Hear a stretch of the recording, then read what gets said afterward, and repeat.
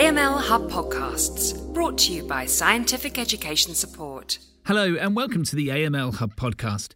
Today we'll be hearing from Gert Ossenkoppelen from Amsterdam UMC in the Netherlands. Good afternoon.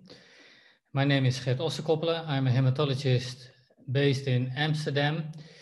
I have already a long-standing interest in acute myeloid leukemia, and my specific focus of research is the assessment of measurable residual disease.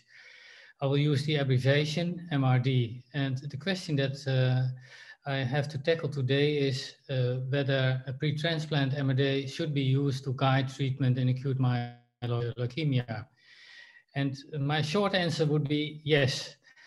But I can try to specify it a little bit. So we know that MRD can be assessed by various methods, and the most used are by flow cytometry and by quantitative PCR, but also next generation sequencing assessing MRD is really emerging. There are a lot of publications currently that really show that when you have MRD present after induction treatment, that is a bad sign for the patient's outcome.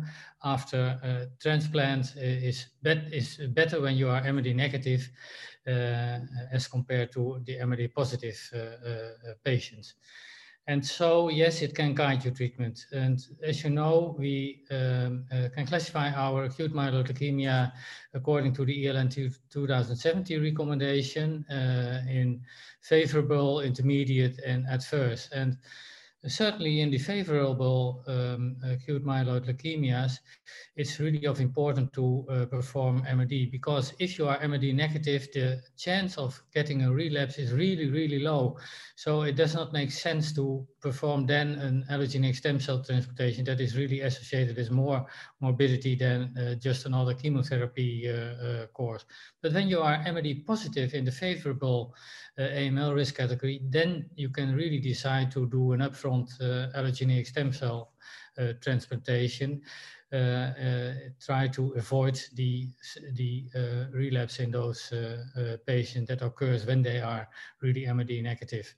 So in the favorable, it's more to avoid allogeneic stem cell transplantation. In the intermediate AML risk category, it's a little bit different. There are now quite a number of important AML trial groups like HOVON and GMEMA and NCRI that guide their treatment based on MRD.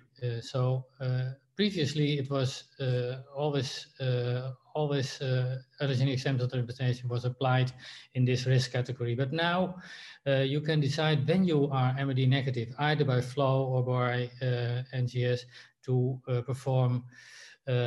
not perform an allogeneic stem cell transplantation. And certainly when you are MRD positive, it's certainly associated with a really bad risk, and you have to perform an allogeneic stem cell transplantation. Even then, you can get a relapse after an allogeneic stem cell transplantation.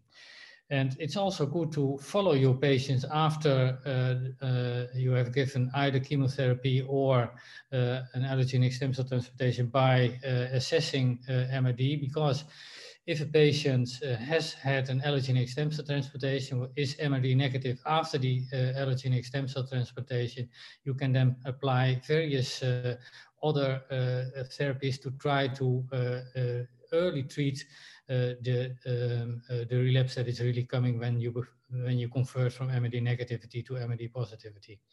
And in the adverse risk category, it's always absolutely necessary to perform an allogeneic stem cell transplantation, because outcome in the adverse risk category is really, really bad.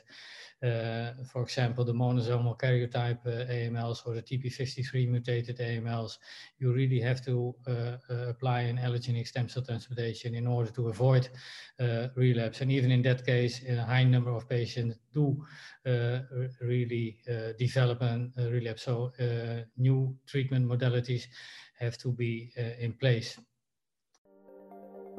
Thank you for listening to the AML Hub podcast.